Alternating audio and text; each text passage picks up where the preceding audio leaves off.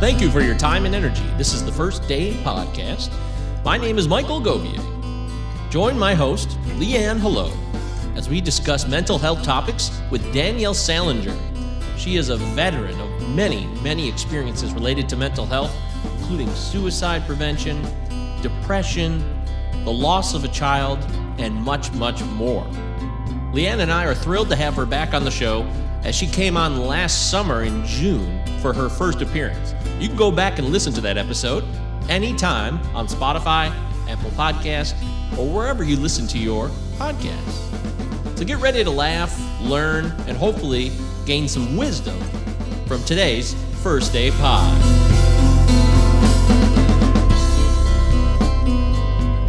Hi. Hi. How's it going? It's going good. How are you? Good. It's me. Hi. And you. Are we live? Yes, we are. Oh, hi everybody. Hi. It's the First Day Podcast on a Sunday. Yeah. It's the second time we've done a Sunday in the last 2 weeks. I like it. You like Sunday? Yeah, I do. Why? For a couple reasons. One, I have more. Is it delayed? No. Oh, okay. Oh. Be yourself. Because I have more time. So, it's not as rushed, and the setup is nice because now I'll be able to you have a really good thing because you're all set up so you can just do podcasts whenever you want. I've got to set up the whole thing and then take the whole thing down. And so now it's nice that I get to take it down and then I don't have to worry about it for the week kind of thing. Awesome. Isn't that great? Yeah. It's a great way to live. It's worked out. Nice. Yeah. Preparation is key. Yeah.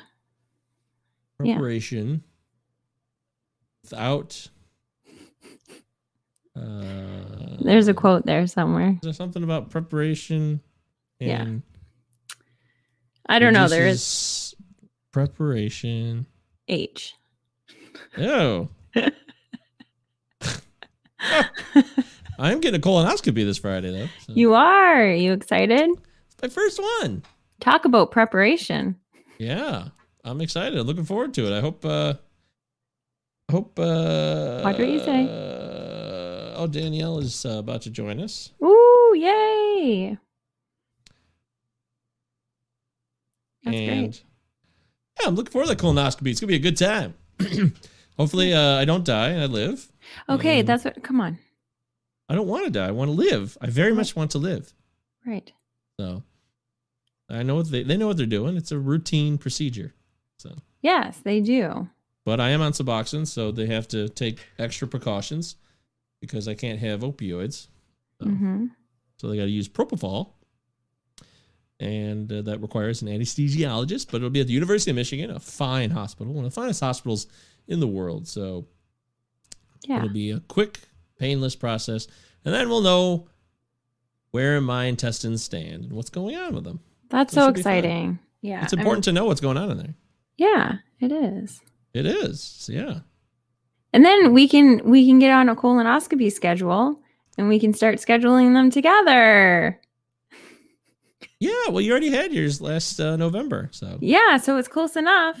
So we'd be able to, once we're living together, then we could be like, oh, it's colonoscopy time. Yay! That sounds like fun. I would love to have couples colonoscopies. Yeah. I wonder if they have those available. Maybe. I don't know. You might have to pay extra. I don't know. I don't want to pay extra for that. I mean, it's already expensive as it is. Oh, see? I'm just kidding. It's not. So. Free here. It's free. Yeah, it's free for me too. Oh, that's great. I have insurance. I'm a lucky American. We're rare. We're very rare. Very rare people in America to have insurance that doesn't hamper us with costs. So yeah, that's nice. Anyway, this is the First Day Podcast. It's a Sunday, and me and Leanne are going to be talking with Danielle Salinger. She will be with us any moment now as she is taking care of some biz. And then when that biz is done, she'll pop in here with us, and we'll have a grand old talk about mental health. We'll see where she's at. You know, what's going on? How's checking in with Danielle? She's always honest and genuine and forthright, so we're going to get the scoop from her and hopefully something to take away I'm sure there'll be a lot to take away. And Are you? yeah, I'm very confident. Yes. Okay. And if you're listening to this on your podcast, you can stop it and you can go to episode 13 and you can listen to the first time that she came on here. It was back in June. So I listened to it last night. There were a lot of really good things that we can take away from that as well. So if you're listening to it, stop it, go back to episode 13. You're going to have to scroll a bit. And then, or you could probably search for First Day Pod Danielle Salinger because her name's in the title. So anyway, you can do that and then hop on back here for episode 51 and then listen to the second. Yay! Yeah. Well, that sounds fantastic. Mm-hmm. I remember she talked about, a lot of serious stuff, losing a child and the pain of that, but also being honest about it and openly discussing it, and suicide, and having a prevention plan in place if you have someone in your life who's very depressed and you know that they'll be prone to these depressive bouts. It's important to have a whole plan ready to go. And that was really impressive. That's what I remember the most about our conversation. Me too. I had never heard of that before. Never even thought about it. But I almost feel like it's one of those things that not even if you know someone that's really depressed, it's probably just something good just to have, and something to talk about, especially if you have kids, something just to, or I mean, maybe not like kids, but like teenagers. It's probably a really good idea to have all those things in place just in case. That's a good call, Leanne. You're a smart lady. That's why you're a co-host of the show. You're my smart lady. Yeah, I'm really looking forward to it. She has been through so much, and then she's got a really cool way of looking at the world, and with her sense of humor, and she's very. What I like is how open she is about everything. Like it doesn't matter what you talk to her about. She's very open and will just tell you exactly how she feels about it. And she's really open with her kids, which is really cool. Yes. So.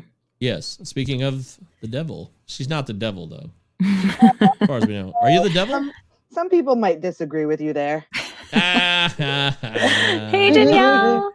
Hi, guys. Hi. How are you? Good. How are you? I'm doing all right. It's a challenging day. Yeah, I bet. Every day is an adventure. So yes. Just live it. Definitely is. Live that adventure.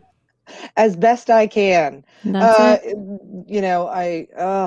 I totally didn't check the notes. And last time we did this, I don't think we were live. I think we just did it where we just recorded it. Yeah, that's right. So, this is new. Yeah, this is really, really cool. I'm really glad that I took a shower this morning. Yeah. So that worked out great. Although I had to check at the last minute and my shirt had stuff. The baby and I made muffins today. Ooh. So I had muffin mix all over. So I had to change real quick before I hopped on. Ew, well, look, Leanne made this all just for you. Look, it's got all your information right there. This all is Daniel's very cool. You don't have to say anything. You guys are so high tech now. This is amazing. Yeah. It's funny that she's the one that does it too. Leanne's she's not the high tech one of us, but she makes these great graphics for each show, and I'm really, really surprised, but very grateful. Very grateful. Me too. That she does that. So. You guys have come a long way. Yes. It's well, actually, quite a bit. I'm glad you're on the show because we're going to talk about this with you, and we'll talk about whatever we want to talk about. But I've also been talking about maybe changing the show, and I wonder what you would think of that. Like, you don't have to listen to every episode or catch every show that we do, but we've been thinking of tinkering, and maybe Leanne would kind of step aside maybe, and I would just do the show by myself. What do you think of these things? What are your thoughts as someone who's been on the show and has at least, absorbed a few of these? Hold on. Yes. I'm going to interject and just tell you that there is zero, I will not take offense to anything that you're about to say. That's good. Yes, that's good. Because she'll be like, no, keep her on. But I'll message you later, Mike.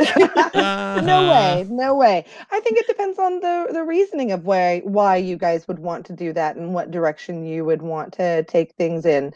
I can't say how many I'm through. So the only time I really leave my house these days is if I am headed to work, which I do 1 day a week. And so it usually takes me maybe 1 or 2 trips, depending on traffic, to get through an episode of your guys'. So I'm slowly getting through and trying to catch up and stuff.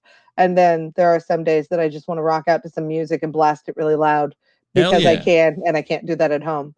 Yes. So I think that I am maybe close to halfway through on the episodes for you guys. So yeah, considering I'm not really listening to any other episodes or any other podcasts at all. So, that's pretty good. But I do, I've always liked the back and forth and the different perspectives that you guys bring. But if it's one of those things where, Leanne, you're really busy and stuff and you need to step away. No, that's not really what it is. We're actually not quite sure what it is. What? Yes, we are. There's no secrets here. We talked. Yeah. Please Leanne's focus is usually the food addiction stuff. That's like that's what she talks about the most on the show. I do that as well. That's also an issue for me.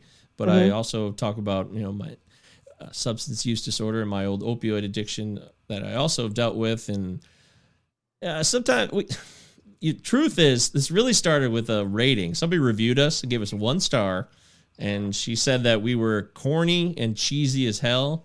And that's what started the conversation, to be perfectly honest with you. And then we started. Lame. So then I know I don't really succumb to that stuff, but I was surprised by like the negativity of it. It was like I gave this spot a chance, but it was blatantly blaming me, not Leanne. Like I was cheesy and corny, and like if you need addiction help, seek it elsewhere. And I was like, I feel like you didn't give us a fair chance. But that's when we started having this kind of. Because we want to make sure that we're not living a lie, or like we're not fooling ourselves. If it's lame and cheesy and we're not aware of it, then I'm willing to consider other points of view. Well, but here's the thing: what's wrong with cheesy? Right. Clearly, you know me. I mean that's what I do. That's what Leanne does. And this isn't like when I think of you guys, I don't think of cheesy. But even if that is something that somebody gets out of it, what's wrong with that? I mean, I could be, cheesy about it and say cheese is fabulous and wonderful. And, lots of people love cheese, macaroni and cheese pizza, all that stuff. But no, there are different ways of reaching people. And, the way you guys are certainly reaching people, it's good as it is. It also doesn't have to be the same as what other people are doing. I think that the draw of First Day Pod is that you guys are unapologetically yourselves. The good parts and the flaws and everything in between, because that's how everybody is. And so I certainly wouldn't want you guys to change anything based off of that. I mean, we've all had really bad critiques throughout our lives, haven't we? Yes. And you take the ones that mean well, and maybe you change something that you already wanted to change, but then there are going to be others that aren't anybody who means well, but are just somebody who, sometimes is lashing out or just is a sourpuss. Justin gets horrible reviews. Reviews. Yeah. And some of the stuff that people say, it's like, oh my goodness, are you kidding me? Somebody got upset because he said stolen bases rather than steals. Come on, really? And gave a low review because of that. Jesus. Yeah. And it wasn't so much like we got the review and so now we have to do something. Yeah. It was just we got it. It kind of sparked it. Then it was like Mike's also going, he's going to school for counseling. Yeah. And so this is a good place for him to be able to really explore it in his own way. When another part of it then is and this is totally okay, but another part of it is he's not able to be his self as much because he's a very sweet man. And well, it's true. No, we mentioned this. Yeah. Very sweet man, and his girl's by his side. And so he doesn't want to say certain things or be his full on self, which is really, I can be vulgar. I can be vulgar. And I'm torn because, of course, you want your partner to be able to be himself. But then at the same time, I'm like, I don't really want to see that side of him. So yeah, that's a good point. I forgot that part of it. It's a big point. It was, she's more, Leanne is who she is. She's kind of, she's funny. She's very funny, but she's not crass or vulgar, kind of like maybe me and you could be, Danielle, if we wanted to get down and dirty and talk. I mean, I've talked to you. I know how you and Justin operate. You guys are funny, but you're also, you guys will say whatever you want to say and you don't give a shit. And I like that. And Leanne's cool with that too. She's not trying to limit anybody, but that was another crux of this conversation was what I like to say, what I feel, regardless of the implications, but I also respect her because she's not that way. So we have a slightly different dynamic is all. And I'm just trying to respect that. Yeah. And I can understand that. It's different approaches that you guys have, different backgrounds that you guys have, and finding a way to have that together, but still be respectful of each other and your individuality. Yeah. So one thought is that we'll do the show that he does it so he can do his thing. And then occasionally he'll have me come on and just be like, disclaimer, we're going to clean it up for the show a little bit, guys. I wanted to do this with her from the beginning. I'm the one who started the idea. I'm like, I really like her voice. I think Leanne has a very calming, sweet voice that I like to listen to. And I was like, we should do a podcast together because then we could explore things. And this actually started before we started dating again. That was the impetus to us dating. Yeah. Yeah. That was the first thing I said it was one of the first things I broached her on to try to spur a conversation, which eventually led to this more meaningful and deeper conversation about us, getting together again. So, yeah. Oh, this podcast brought you guys together. It did. Mike, how many podcasts do you have going on right now? Not as many as you think. I mean, I do 842. I'm just doing a lot of baseball podcasts because it's spring training, it's preseason time. But otherwise, it's just the baseball, this pod, and the movie pod. That's basically the main three I do. So I'm just saying, couldn't you have a separate pod where you could be your crass self and delve into other things, but still keep First Day Pod and the focus that you guys had together, and just give you an opportunity that way to delve into different sides of yourself and different conversations you want to have? Huh. You're right. All right, I'm going to close the curtain behind me. Bothering me. I don't see why not. You're right. That's a good point. That's a good middle ground. Yeah. Okay. Thanks, Danielle. Problem solved. We're moving on. Great. Well, look, I just wanted to, you're honest and you're going to tell us the truth. So we wanted to jump on that for a minute, but I wanted to see how you're doing. So how have you been doing? We haven't talked to you since last June. Before you came on, Leanne was saying that she went back and listened to the episode you were on last night, right, Leanne? And it was really, really good. But one of the things was that you were like, I'm going to get back into my blog. I can't wait to start writing. That's not happened. Yeah, it hasn't. But you have other things that you've brought on instead. So tell us what you've been up to, what you've been doing, and then we can get into all of the rest. But what's going on? And I don't remember if I said this the last time, but it's funny because I used to always say that I really wish I could be a stay-at-home mom, that I'd love to be able to, just stay at home, be able to have my projects and things that I enjoy doing, take care of the household, be with the kids, be around them and stuff. And then all of this happened and I thought, oh my God, I'm not good at this. I would not make a good stay-at-home mom. I'm barely keeping it together. And Justin had to point out to me, well, this is not like you being a stay-at-home mom. You're trying to work a full-time job and also take care of the kids full-time. Everybody's home and everybody's in the house all the time. So there's more to clean at all times. It's just, with the pandemic, everything's a lot more. And, for us, we're still in the same place that we were when we first did a podcast together, which is that we're really limiting our interactions. We're really not going outside of our household and, just being super cautious. And so all of it just throws a monkey in the wrench for doing things. Yeah. I work, I take care of the kids, we do nighttime routine, and then I jump back on and work some more to make up for kind of what I missed throughout the day. Wow. So I haven't done a very good job of doing other things, except for in the last 3 weeks, I guess you could say. just because I was trying to be funny and harass my husband, Justin Mason, on Twitter, I decided to sign up for his big fantasy baseball competition, just to be a jerk and just be funny. And then I decided to turn it into a real thing, because he's tried before to talk me into getting into fantasy baseball, but I always thought it just takes too much time. I could do fantasy football. That's easy enough, but this takes too much time. The fantasy football is fun for us to do together. It started out as something for me to, a hobby of his that I could join in on, and we'd have kind of that doing together. So I decided to take an approach with fantasy baseball, but doing it from a new person point of view and how to approach it as somebody who doesn't know or understand any of it at all. But see, even with this, I get these big ideas, and I just don't seem to be able. I struggle with follow through. Yep. So the idea. Welcome to the world. Yeah, I know. That's like you're human.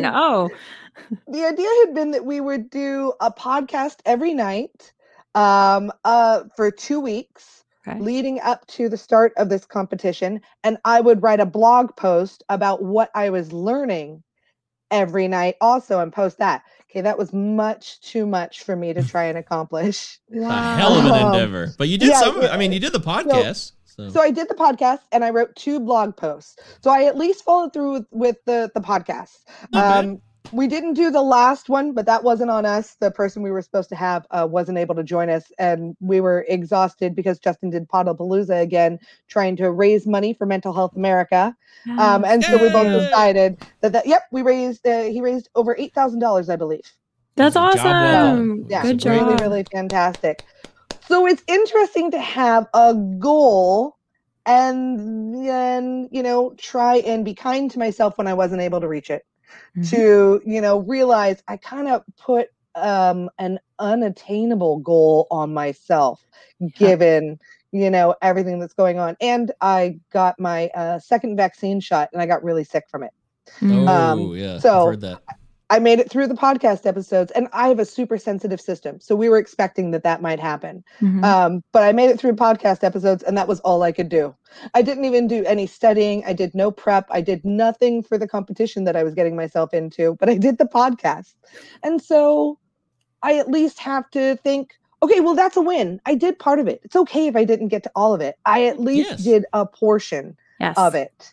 And probably for me, what was the most uncomfortable portion I was able to do, because, sitting down to talk with people who are much, much more knowledgeable than you on a subject can be nerve-wracking. Yeah. Because I don't want to sit there quietly. I don't want to just the entire time. I want to be able to engage and ask questions, but it's really hard to ask questions of something you have no idea what it is. Right. Sometimes you just got to go,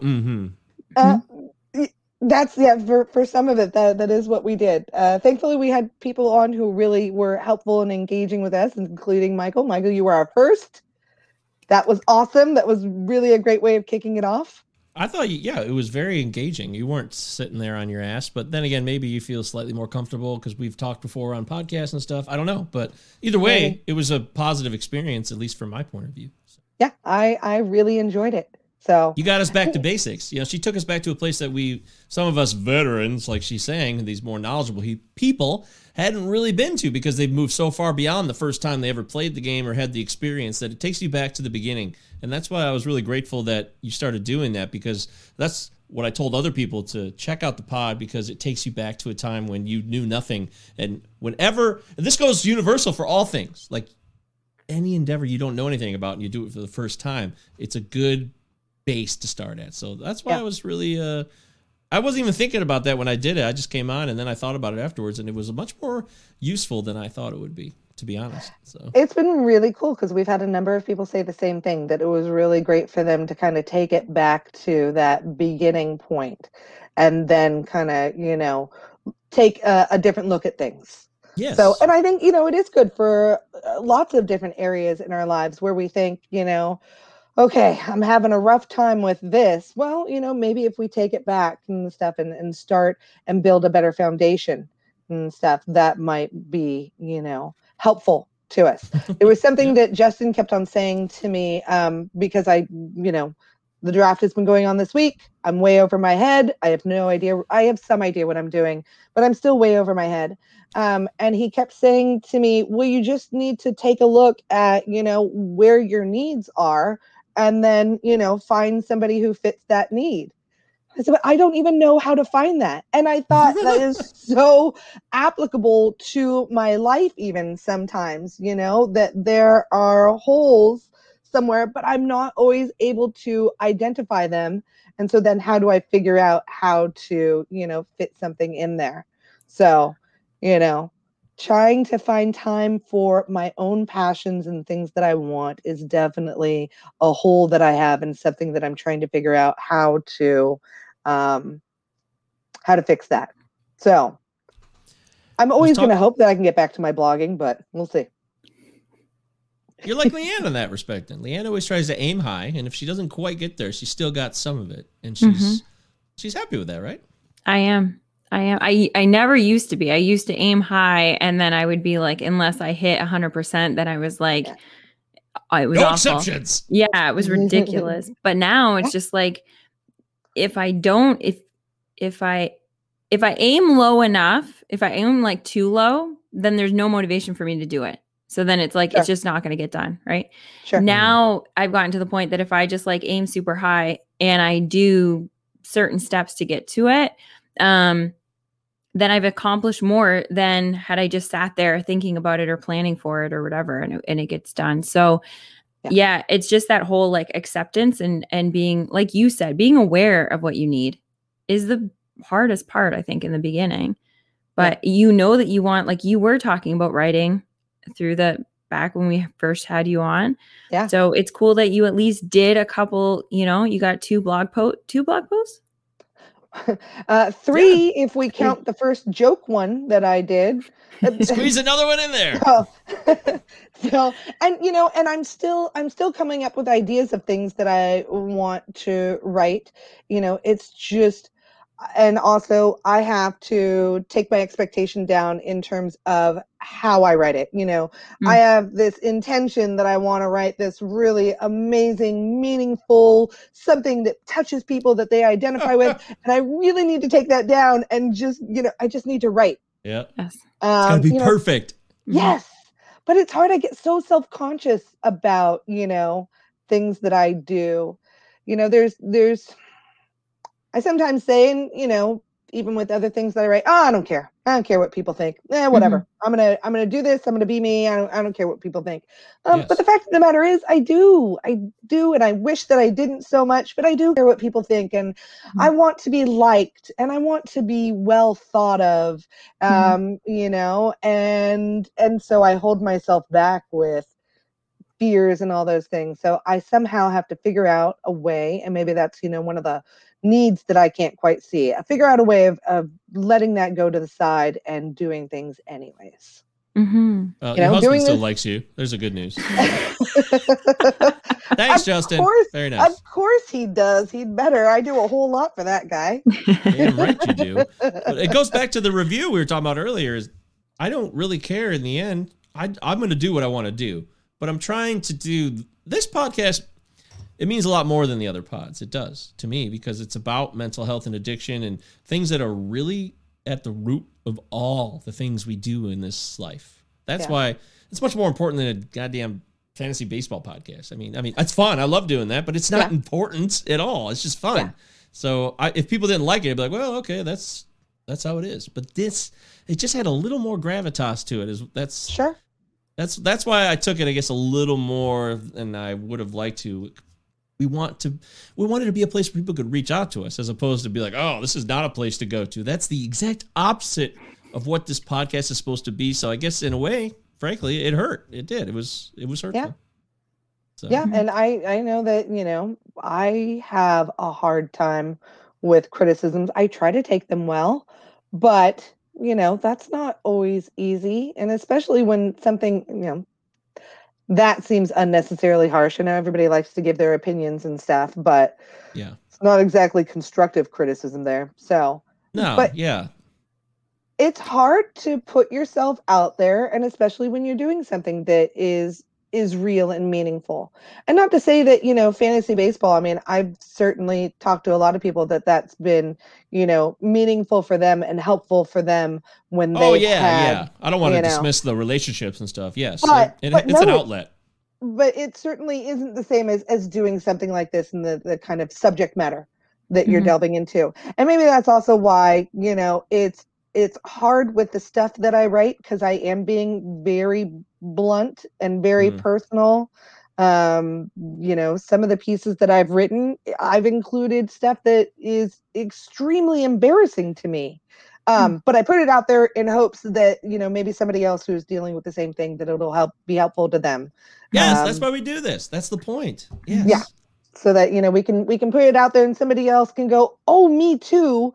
I didn't realize anybody else did these things. I mean, I think with anything, it's hard. There's no black and white, there's always kind of a little bit of gray. So people talk about like, oh, labels are bad, but you know what? Sometimes labels are good, because when I started researching some of the things that I deal with my depression and anxiety, and, I would see, oh, that's called this. And it's holy cow, there's enough people that there's a name for it.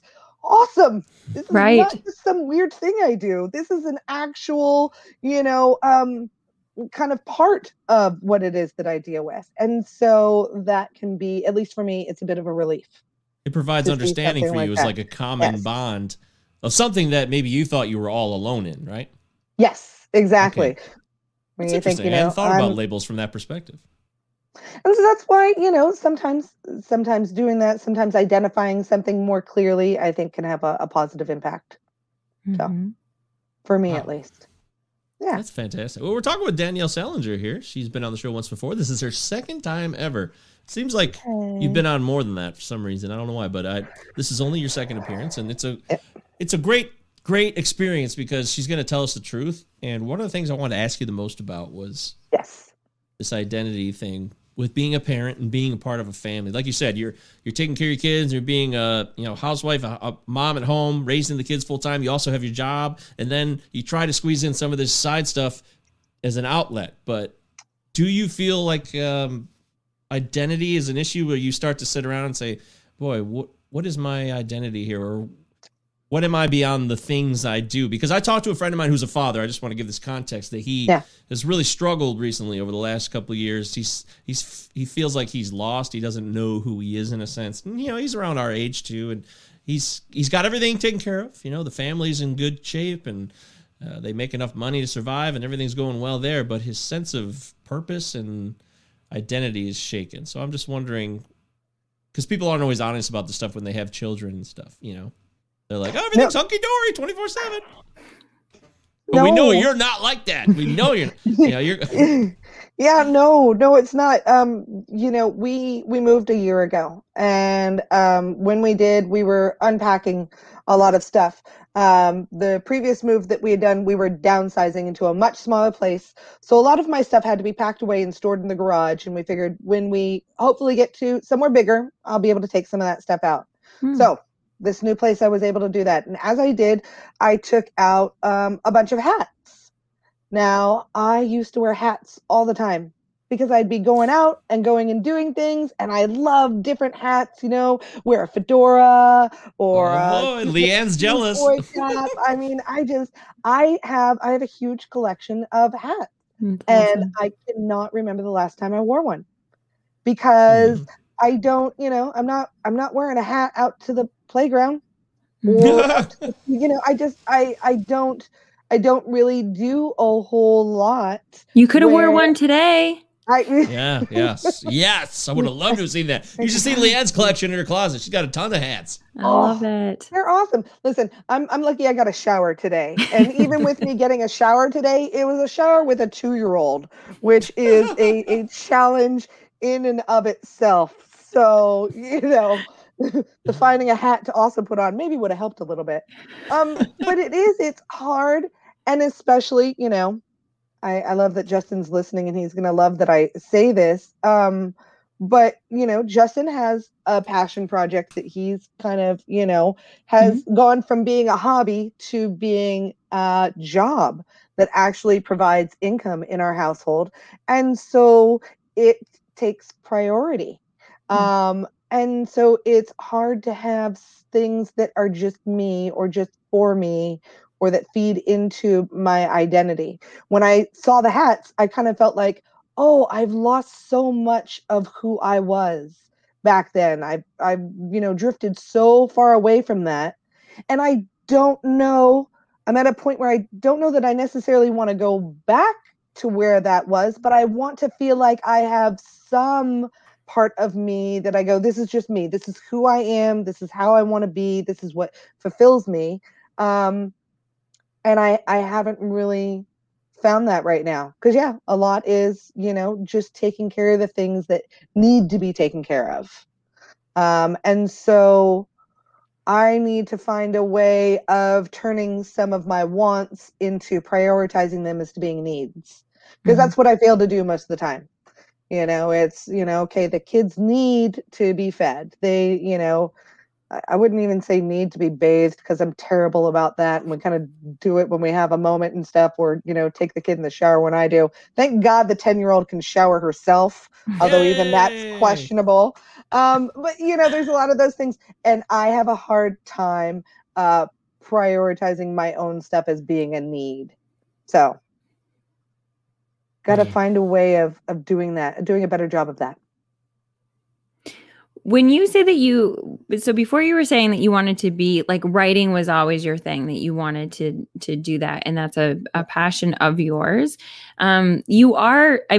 I don't watch a lot that you do on Twitter only because I still don't. Mike doesn't understand why I don't get Twitter. She doesn't understand it. Yeah, I don't understand why she doesn't understand it. Hey, I didn't get Twitter at first either. It took me a long time. Like I saw something the other day about when I first joined Twitter, and it's holy cow! I didn't realize I had joined it that long ago because I really only started using it maybe 4 years ago. You're pretty good at it. You're pretty good at it. You're funny too. You know how to do zingers. Okay. You know how to use GIFs. You can do it all. Oh, I love GIFs. You're a 5-tool Twitter user, no doubt about it. Thank you. If I thought that people that I interact with on Twitter would do a GIF off, like a dance off, but with GIFs with me, I would totally start one. Ooh. I love GIFs. Yeah. They're so much fun. Yeah. That's awesome. So okay, I can do that with I know you can do it. Yeah. Yeah. But I still don't understand. Anyway, I'll get there. It's a hang up, or maybe it's just a block of mine because I don't want to. Yeah, maybe I just don't want it. So, but the things that I do see, you are writing, you are getting your message across. So in little spurts, you're doing it a little bit.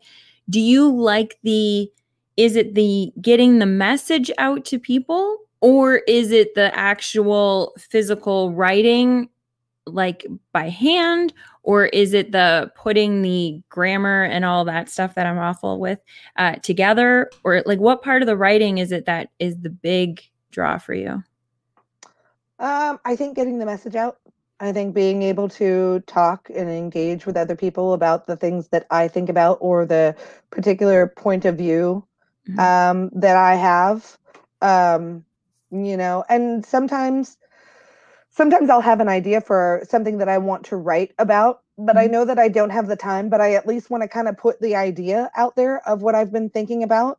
I did this the other day where I had tweeted about, the need to normalize guys who don't always want to have sex, who aren't, always thinking about or constantly wanting sex, and women who don't need to be talked into sex. And it's something that I've wanted to write about for a while, but I haven't been able to. So I just kind of put a little tweet out there of just, something, kind of a little thought for people to ponder a little bit, because there are those stereotypes that, once you get married, that's it. Right. The guy's always hounding after his wife about wanting sex, and, the wife is withholding and stuff. And isn't that true? Just not the case for all relationships or all marriages. Oh, and stuff. Okay. So, and it's just such a common stereotype that you see people joking around about and stuff, and it perpetuates it and it makes it seem like it's real to people. I assume when me and Leanne get married, it's over. Yeah, of course. Well, and there's the jokes like, let's see, there was the thing about the person who put $1 in the jar for every time before sex. that before marriage that they had sex. So they put the dollar in, and then once they got married, take $1 out, and you'll never empty the jar. Oh, So, geez.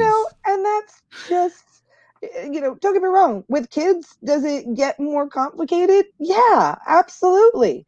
Gotta get more creative. That's all.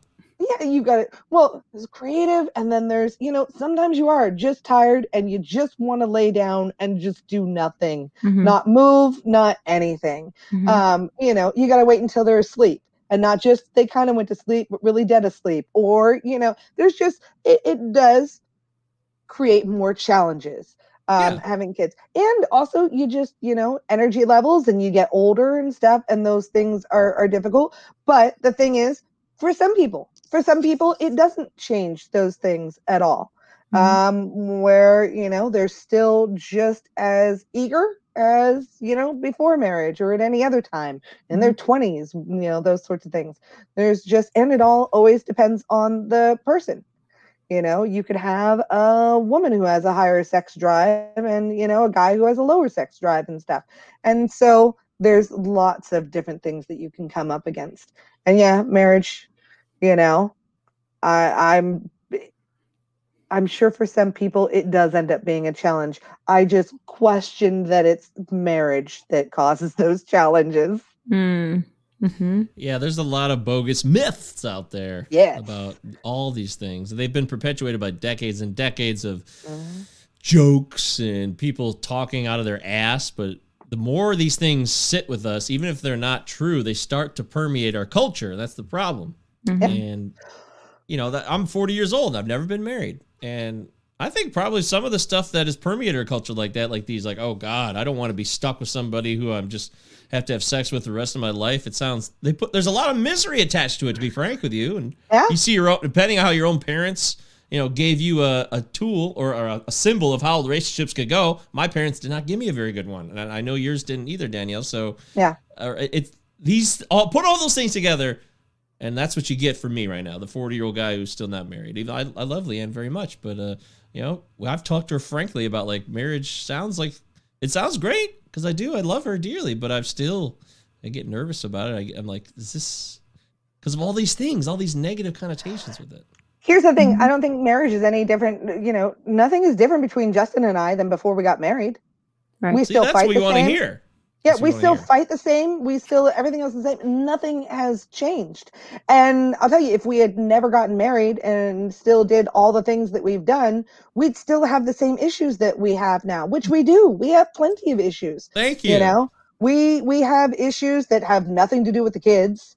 We have issues about how much time he puts into all of the work that he does. Justin and I spend probably 2 to 3 hours together, really meaningfully together, 2 to 3 hours a week. Wow. Yeah, because, otherwise he's out in the office and working and trying to get things done. Okay, my husband just says he has no issues. I'll be talking to him and pointing those out later. But, even for as much as like we, joke with each other and people know that it's joking online and stuff, we still have, serious things that we're trying to work on in our relationship that, need to get better. And I don't think that marriage is the cause of any of that stuff. So I would never say that, sure, adding children into the mix, like I said, provides its own set of challenges. But at the same time, it provides its own set of rewards also. So I don't think that's any different than any other endeavor that somebody takes on. If you decided that you wanted to go and climb Everest, it's not a piece of cake, any of that, it's a huge undertaking. Maybe a little bit more life and death than having children, but very minimally different. So, but even that has its own challenges and rewards and stuff. And so I don't see it any different in that aspect than anything else. But it's funny because with the whole idea of, you get married and, the sex drops off. The idea of that being perpetuated, there's also the idea that, well, if a woman is too interested in sex and too sexual, then she's not the marrying type. She's, there's so many ways in which it degrades women. Women are degraded for having too much of a sex drive, too much of an interest in sex. And so they're not the marrying type. And yet when you do marry them and then they're not interested in sex, well, they're frigid. And then it's their own fault when their partner strays and goes looking at somebody. Like, everything is just done as a way of bringing the woman down in some way. And so I think it's interesting how that then continues on in the way we view things. Yes. I also think that for some people, they get married early, and some people stop their sexual education at a young age. They think, I know how to do this. I'm doing all right with it. And there's no need to improve or discover new things. Or it never happened in the first place. Yes. Yeah. There is. I've said many times that, I would be willing to bet that for the people who say, well, my partner is not interested in sex very much or very often, that if you could maybe communicate, see if they're enjoying it, see if there's ways of improving, because sometimes that comes from, it's just not that enjoyable. So I think that if it was, more partners would see them as having a higher sex drive or higher interest. Yeah. I have no science backing this up. This is just from my own talking with people and girlfriends and guy friends and stuff, and that's what I've seen. Right. Well, that's a lot of experience. You've been around the block, even if it's not scientific. I'm taking a sex class right now, human sexuality, in my master's program. And it's just reminding me of a lot of things that sometimes go over people's heads because they never were taught them in the first place. Sex education is not always universal in this country. Just as a base course for middle schools or high schools, in public schools, it's more likely. But there's a lot of private schools where they don't even have to do any of that shit. And people just miss the boat. And all they have is their own experiences. And the problem with your own experiences is it can make you confident and cocky. It could also make you terrified that you're really clueless. It can have so many variable outcomes. Yeah. And that's, if you get married with somebody and you don't trust the relationship you have sexually, it could cause a lot of problems of, out of wedlock and cheating and all the shit that goes with the affairs. And those are things that happen because I would think there's a lack of a physical connection, or it fades away. And sometimes it does fade away. I mean, right, Danielle? Isn't it? I'm not saying it's what happens with you or what happened with us because we're all perfect, but there could come a time where, I don't know, it just seems like a lot of American relationships there seems to be more of a condoning of, hey, well, that person's going to cheat, but they still love me. Would you ever roll with something like that? I'm not trying to give Justin a hall pass here or anything. I'm just curious about these things. Like, 'cause what if that is the case? Like, what if somebody just wants to have sex with someone else, but they still truly love the person with this? Do you think that's a realistic approach, or is that just bullshit? Does this have anything to do with the border being closed? Yes, exactly. It's officially been over a year since we've seen each other, and God, it's getting tough. I gotta tell you. Justin and I have joked around that, well, if you get a hall pass, awesome. I get a hall pass too, and he's like, absolutely not. Nobody's getting any hall passes. There would be no hall pass for anybody. Justin doesn't even have time for a hall pass, I don't think. So I'm not too worried about that. You know what? I am certainly not one to speak on this because I am not polyamorous, nor do I know a lot of people who are, and I don't, Neither do I. So that's my caveat. But I understand the aspect of, for individuals who don't want to be in a monogamous relationship and who find satisfaction in having different partners that meet different needs, I don't think there's anything wrong with that if that's what everybody is happy with and consenting to do.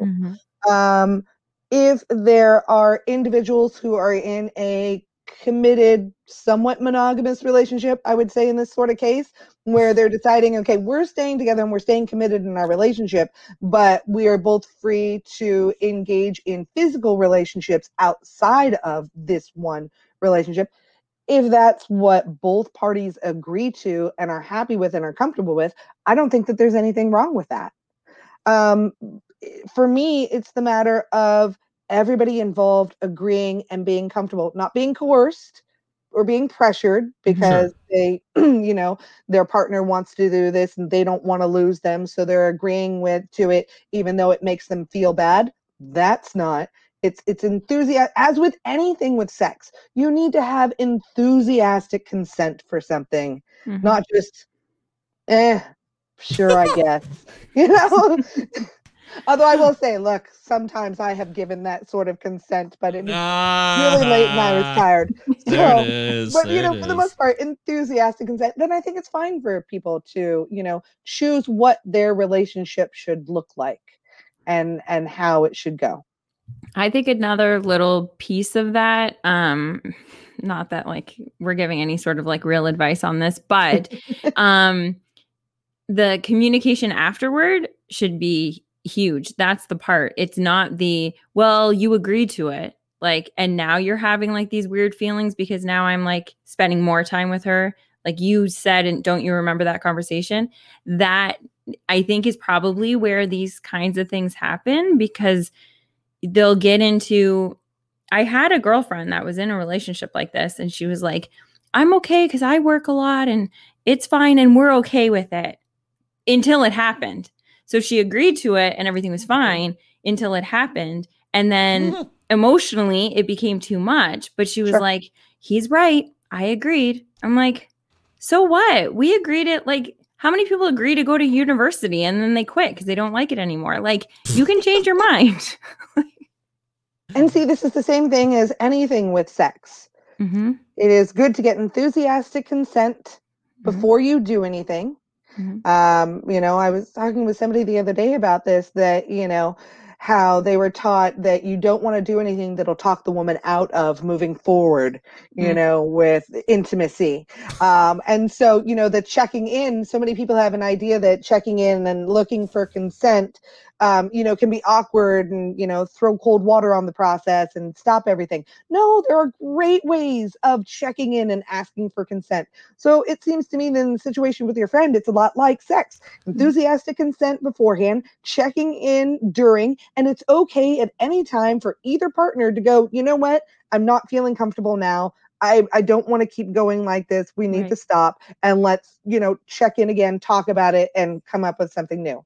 Right. Yeah, that smells fishy to me. That smells fishy to me because, like, not what you're saying. Those people are trying to say that, oh, it's going to ruin the moment. No. If the desire's already there, you could say almost anything and it's still going to happen. If they want you, they're going to want you. So you could say, hey, you're cool with this, right? They're like, oh, absolutely, let's do it. Mm-hmm. Yeah. It could be kind of combined in with a little bit of dirty talk or a little bit of, do you like that? Oh, that's tell a me good what move. you Nice. want. I'm going to, or I want to do this. Is this what you want also? There's so many ways of doing it and keeping things in the moment. I think because people don't like to talk about sex very often, so they don't get to hear a lot of examples of this sort of thing. Mm-hmm. My parents, well, my mom especially, my mom, when I was younger, said, look, when you're ready to have sex, you'll know. I did not. I had no idea. I just not good advice. Everybody else is kind of doing it now, so I feel okay with it. I guess maybe this means that I'm ready. No. That's what happened, huh? And I was not emotionally ready to have sex. My first time was very uncomfortable. I felt and I don't just mean physically, I mean like where we were and just the setting. It was horrible. It was really, really horrible. And I didn't know, I felt uncomfortable saying anything to my boyfriend. well, if I was going to have sex with him, I shouldn't have been uncomfortable saying anything to him. I should have been able to go, hey, I know we both thought this was going to happen tonight, but this is not how I imagined it. So we're going to have to wait a little bit longer. I should have felt comfortable enough to say that to him. But I didn't.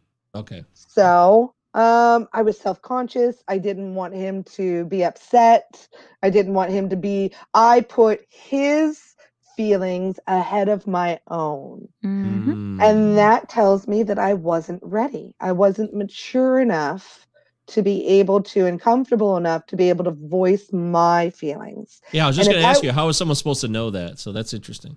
And so this is the thing. And, you know, if I wasn't able to voice that to him, how could I voice to him, hey, that doesn't feel great. Maybe if you tried doing this instead, this would be more enjoyable for me. Or I like it when you do this. I don't like it when you do that. Mm-hmm. I already was worried about his ego and his feelings. So I wasn't even going to be able to do that in order to express what would make the actual experience even better for me.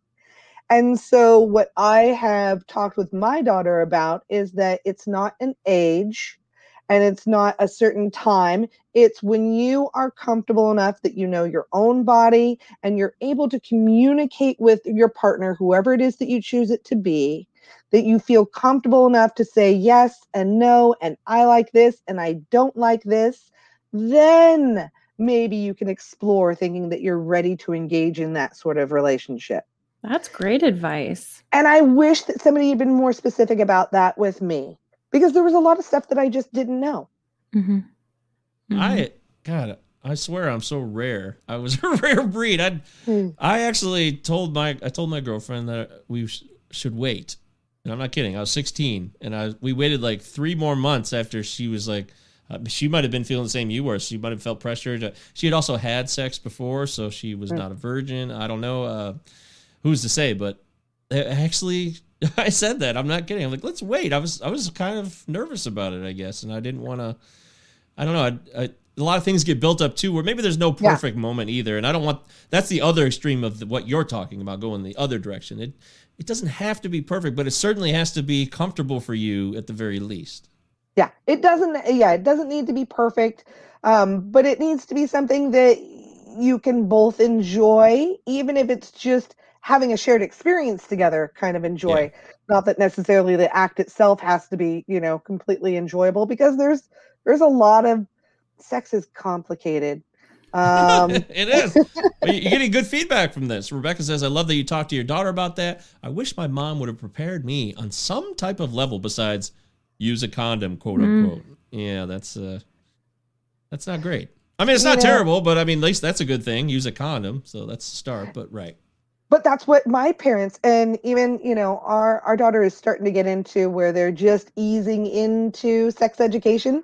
But we're very unhappy with the what they've chosen to go with, because I don't think it prepares a person. And so this is where, a lot of people talk about sex and, well, how do you get good at it?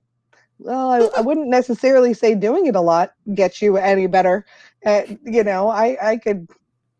I could do something over and over again, but if I don't really know how to do it well in the beginning, how am I, necessarily improving? There's a lot of education out there that's really good, but, sex education, what most people get is just in school, and it's, hey, here's what sex is. Here's how babies are made. Don't get an STD. Yeah, it's about scaring you more than anything. Yeah, absolutely. And it really, I think it creates a negative foundation about sex. So we are trying in our household to kind of add on to the information that is already being given, just to make sure that things are, and I've told my daughter, you may not like some of the things that I think you need to know about or that I want to talk to you about. And if you don't want to talk to me about it, that's okay. But at least please let me give you some resources so that I know that you're going to some good websites to, learn about some of these things so that I can direct you in the right way. So hopefully, awesome. Hopefully she's willing to do that. But there's just not a lot out there when you're younger. And then once somebody, how many people do you know that aren't looking to go into some sort of field regarding sex? But how many people in their 20s do you know that are going, you know what? I've been reading this great book on sex because I want to be a better lover. Just and especially, I mean, and maybe this is perpetuating a stereotype, but I'm only going off of my own experiences. For the people that do, I know many more girls that do that than guys that do that.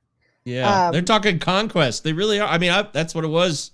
Oh yeah, we did. I did her. Yeah, like shit like that. Like we did this, we did that. They didn't talk about how good things were in particular, or they might, but like it's only from their point of view. That's how I remember it in my 20s. Everybody's just talking that way. There's no educational discussion whatsoever. Which you just blew my mind with that thought. Actually, it's pretty crazy. It's interesting, like I said, sex is complicated for me because I was sexually abused as a child. How I viewed sex and how I approached sex just got really mucked up as I got older and, started to become sexually active. My first boyfriend, I don't think ever even noticed or cared whatsoever if it was enjoyable for me or not.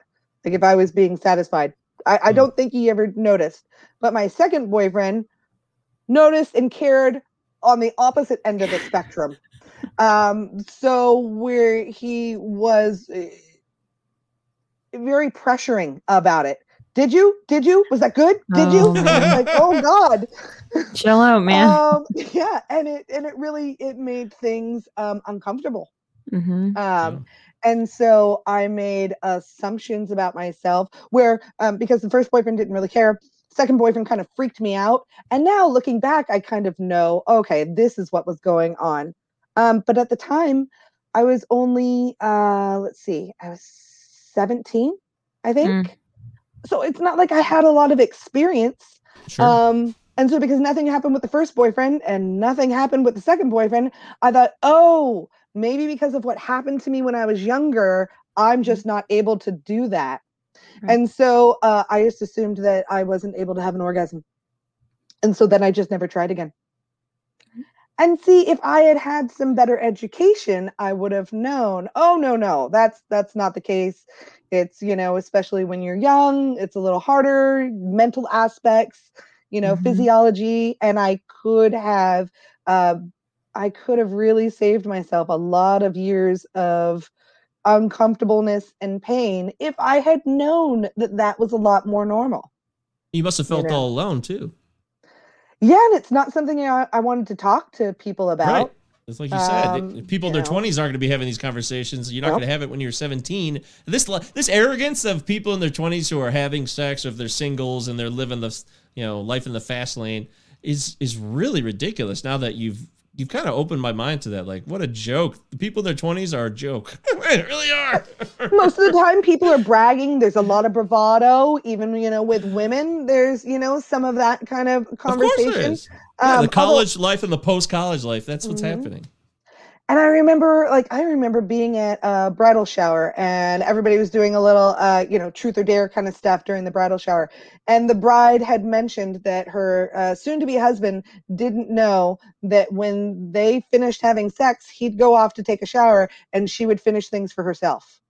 Oh, Jesus. Soon-to-be husband? What a oh, nightmare. My God. And at the time, because I was young, at that time, I was probably 19. And people didn't really, at least in my circle, have a lot of discussions about this sort of thing. And so I thought, okay, well, I guess that must be a normal thing. Oh, man.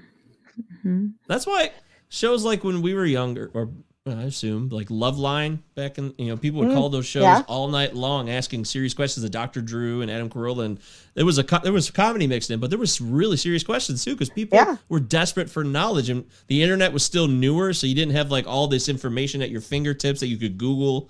So I think you're right about that. It's a really smart comment on your part. And I just can't believe that to this day, the female orgasm is still a confusing topic for not only men, but women too in this country. It's so disappointing. It really, there's so many misnomers and a bunch of crap out there that just confuses everybody. It's a bummer.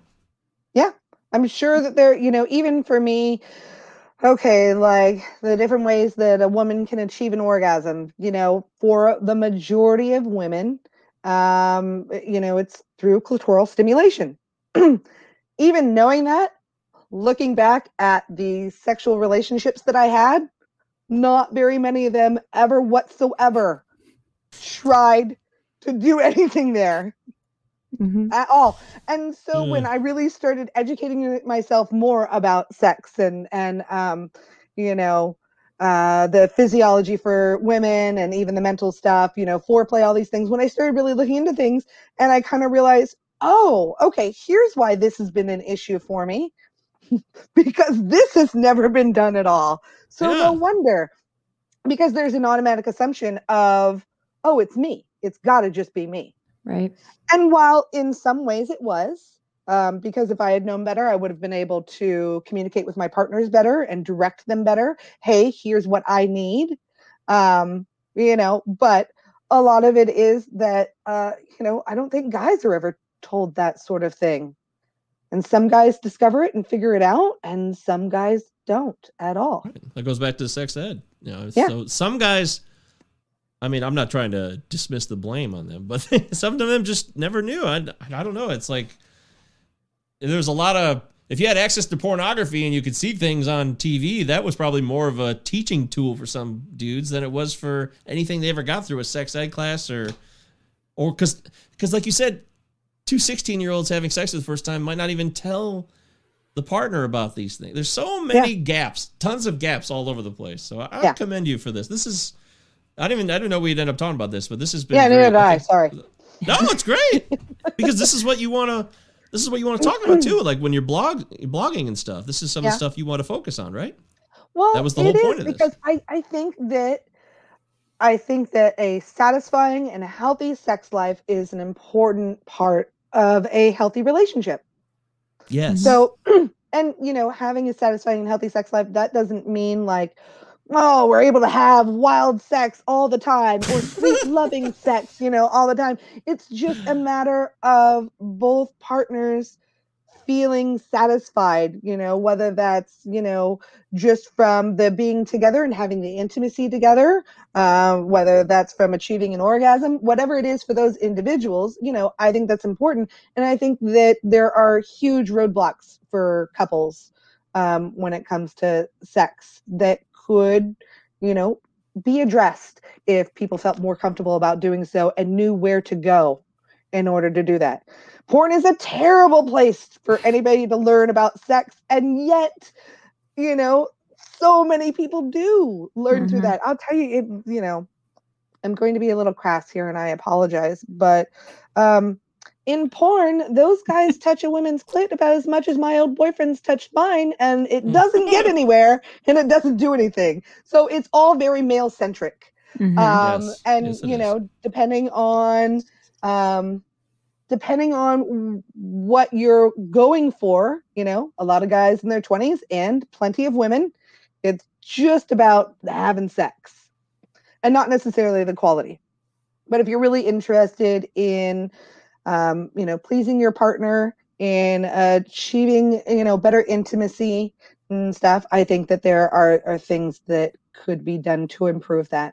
Understanding overall. Yeah. For women, a lot is a mental arousal and stuff. And so a lot of that comes from before you even hit the bedroom, or even just in, how you touch your partner, and not in a sexual way, but just in how you touch your partner. And even if it's not necessarily leading to sex, it's, improving and deepening intimacy, or just the way that you speak to your partner and what you speak to your partner about. Sometimes for me, really good foreplay is when, I'm cracking jokes and Justin's laughing and we're just having that moment together. And it's creating this, sense of, oh, I'm with the person who really gets me. That right there can be foreplay and arousing. Yeah. So, I wish this stuff was talked about more. Obviously. Absolutely. I wonder if you go to work once a week in the car taking notes. Good job, Justin. Yeah, I wonder if you did something along the lines of doing like a voice recording that does the voice to text, and you just did it in the car, that you just like kind of talked about the things that you want to talk about. And then when you get you'll have all the text, and then, yeah, sure, some of the words you might have to like change so it actually makes sense. But that might be a really good start, because I find like you've got so much to give that like if you just talk it out, it might be easier than trying to like you don't have the 2 hours to sit down to do a blog post, but you do have half an hour to get like, a good thing out, kind of thing. Yeah. And I think at least that would give me kind of a structure, and then I could add in as I need. I think another thing that I have to do is I have to be comfortable that I'm not going to, I'm not going to have a blog post that completely wraps things up. Here's, an idea, here's what my thoughts are, and here's the conclusion. I think so often I feel like I need to write something that has that kind of purpose and some sort of conclusion at the end. And I need to be more comfortable of doing just some sort of free throw, just thoughts, just letting What if you call it, instead of calling it a blog, why don't you just call it like, Danielle's diary or something? So it's just excerpts of things that you're thinking of. And then people go into it not expecting a, fully whatever EPA style, or whatever all that garbage is. Why don't you just have it that it's just like a diary? It's just your journal. Yeah. That could fit. And then if it becomes bigger and it becomes something that you start writing articles on, or you start doing all that, then that's what it could grow to. And you could take even some of those, entries. But I mean, if I had the choice of reading a book that was full of your entries, like journal entries, like a biography kind of thing, as opposed to listening or reading a full book that you put in that was like step for step of what to do and and everything was like crisp and clear, I'd pick the journal. I'd want to read the diary. Yeah, that's actually a really interesting idea that might help me kind of, at least, because I even keep thinking that I need to just do something on a regular basis. Have, I'm really terrible at having something that I do on a regular basis, of having any sort of structure. Yeah. I'm terrible with structure. But I've been thinking that if I really got into kind of creating a pattern for myself, that it maybe then would be easier. And so maybe, again, if I don't have this unachievable idea, but make something, smaller, bite size, So basically, this makes me think of, my daughter really wanted to cook this dinner. And so I agreed. I said, okay, you come up with what you want to do and I'll help you and I'll make it happen. So she came up with a 10-course French dinner that she wanted to do. Wow. Oh my God. Now, we did it. We pulled it off. Wow. And it was amazing. Now, some of the courses were things like, we had a frozen grapes course. It was some sort of palate cleanser. So that was easy, I could have even done that. But see? Another course was some Madeleines that we had bought from the store. So, okay, again, easy. But we made like a bouillabaisse. We made escargot. Okay, it was obnoxious. Wow. It was great, and it was fun. Justin says it was amazing. My daughter's interest in it waned as the day went on of prepping everything and cooking everything. And then by the time the dinner came, she was just done and didn't want to do anymore. And so I explained to her, listen, it was great that you wanted to try this. But next time, let's be more reasonable and make it smaller, like maybe a 3-course meal, not 10. Maybe an appetizer, a main, and a dessert. A little bit more reasonable. And she's like, yeah, okay, you're right. So I think I need to look at my blog as, maybe start off with just a bunch of amuse-bouches. Just small little bite-sized things. Maybe an appetizer or 2 throwing in, and then I can lead up to, doing some other stuff. Yes. And, when I have time and I have something that I want to say in a longer fashion, I can do that. But at the very least, I'm putting something out there that's mine and that's a part of me. Yes. Yeah, I think that's a great idea. I love it. Yay. Look Leanne's at us really helping good at each stuff. other. Yeah. Leanne's great at workshopping stuff. But she has to have another mind to work off of. She can't work alone. So That's why. Yeah, I do. I like working with other people because you get 3 minds out of 2. So it's so cool. The whole thing about perfectionism and trying to make sure the blog post is so just nice and organized, but it's also very thought-provoking, and people will be like, wow, I'm taking a lot from that. I know the feeling. I understand that, not wanting to make it unless it's going to be just right. Yeah. But you know what can happens? Be exhausting as well. Yeah. But this is what happens all the time. That, like, let's just say Instagram posts. You spend all this time doing these ones that are going to look great, and the wording is going to be perfect, and everything is going to be great, and then nobody cares. And then one day you're just like, oh my gosh, here's a picture of like this thing that inspired me. I liked it. I'm just going to throw it up there. I don't care. Nobody's going to like it, but I just want it up there. And then everybody loves it.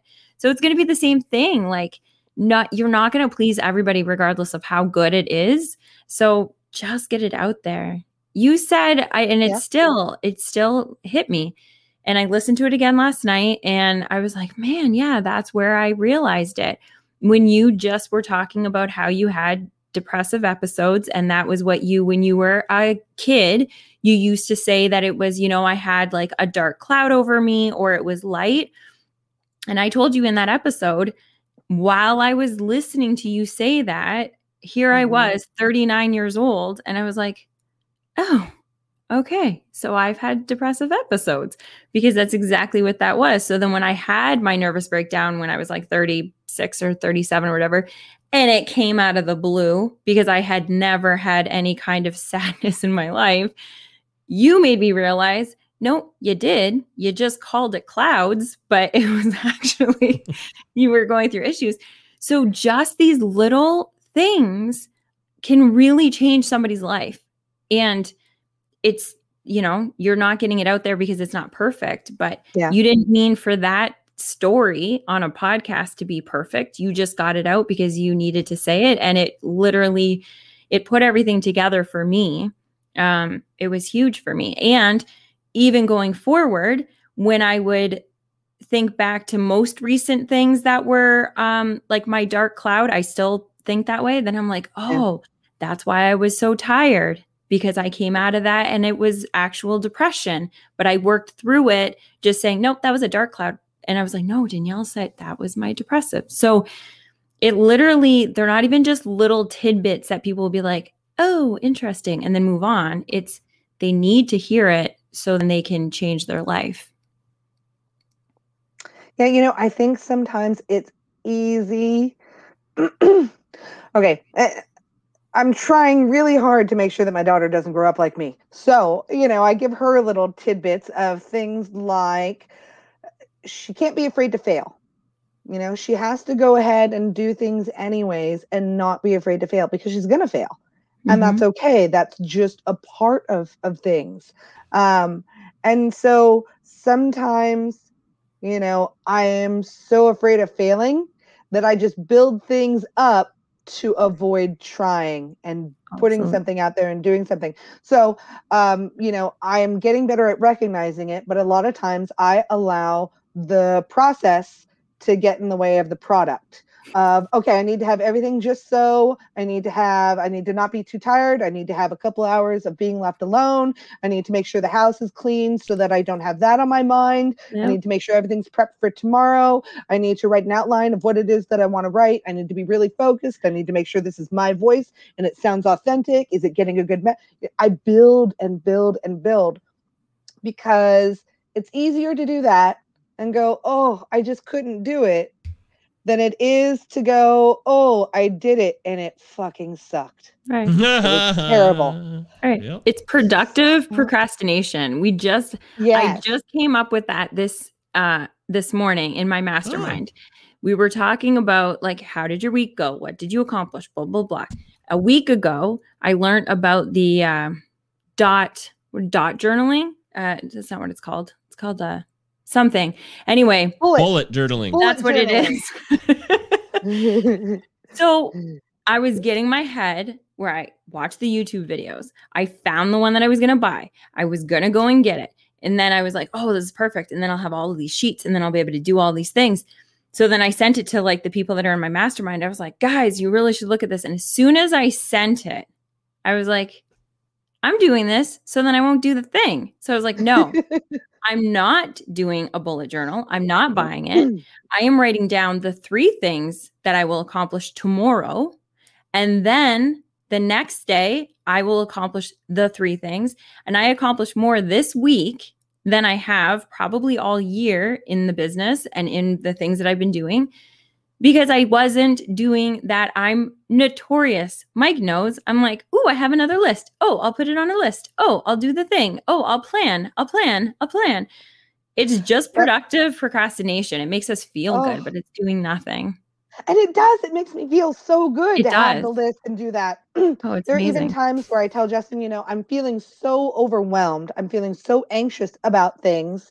And so I will go and do something that isn't necessarily pulling off of the list that is weighing down on me, but it's something that I can do and finish and feel accomplished about. And at least feeling like I was somewhat productive in that way makes me feel better. But there's still the pile behind me that I have to deal with.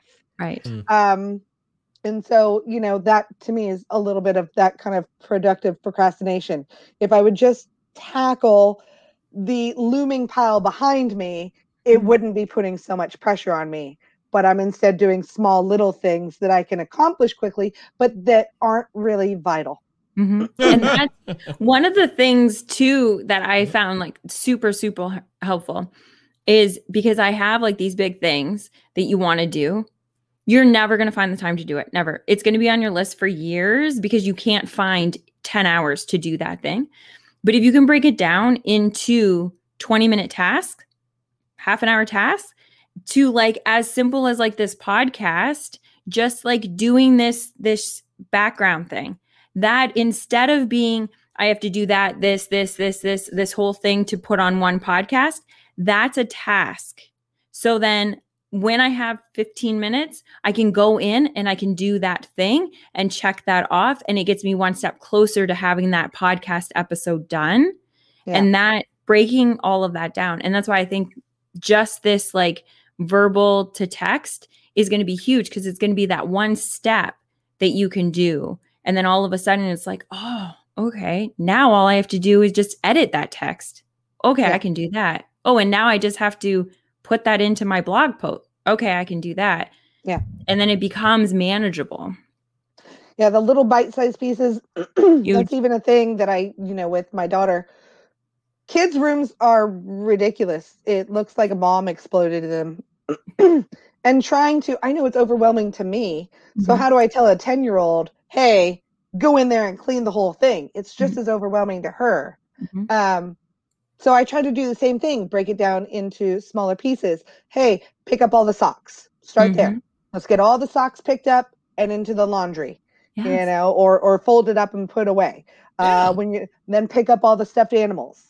Take it one little piece at a time. And as you do that, the room gets cleaner and you're able to see things better. And then you get a better idea of what needs to happen next and where you go from there.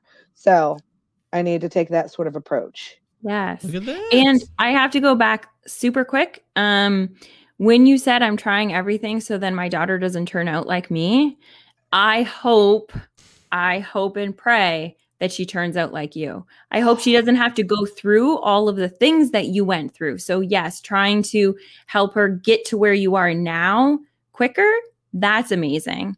But absolutely, I hope that your kids turn out like you guys, and it's not just blowing smoke, because I could have let that comment just go, because I'm usually not good at going back to the comments because I don't remember them. But that was one that I really do hope. You're a wonderful woman. And yeah, I get that you don't want her to have to go through everything that you've gone through.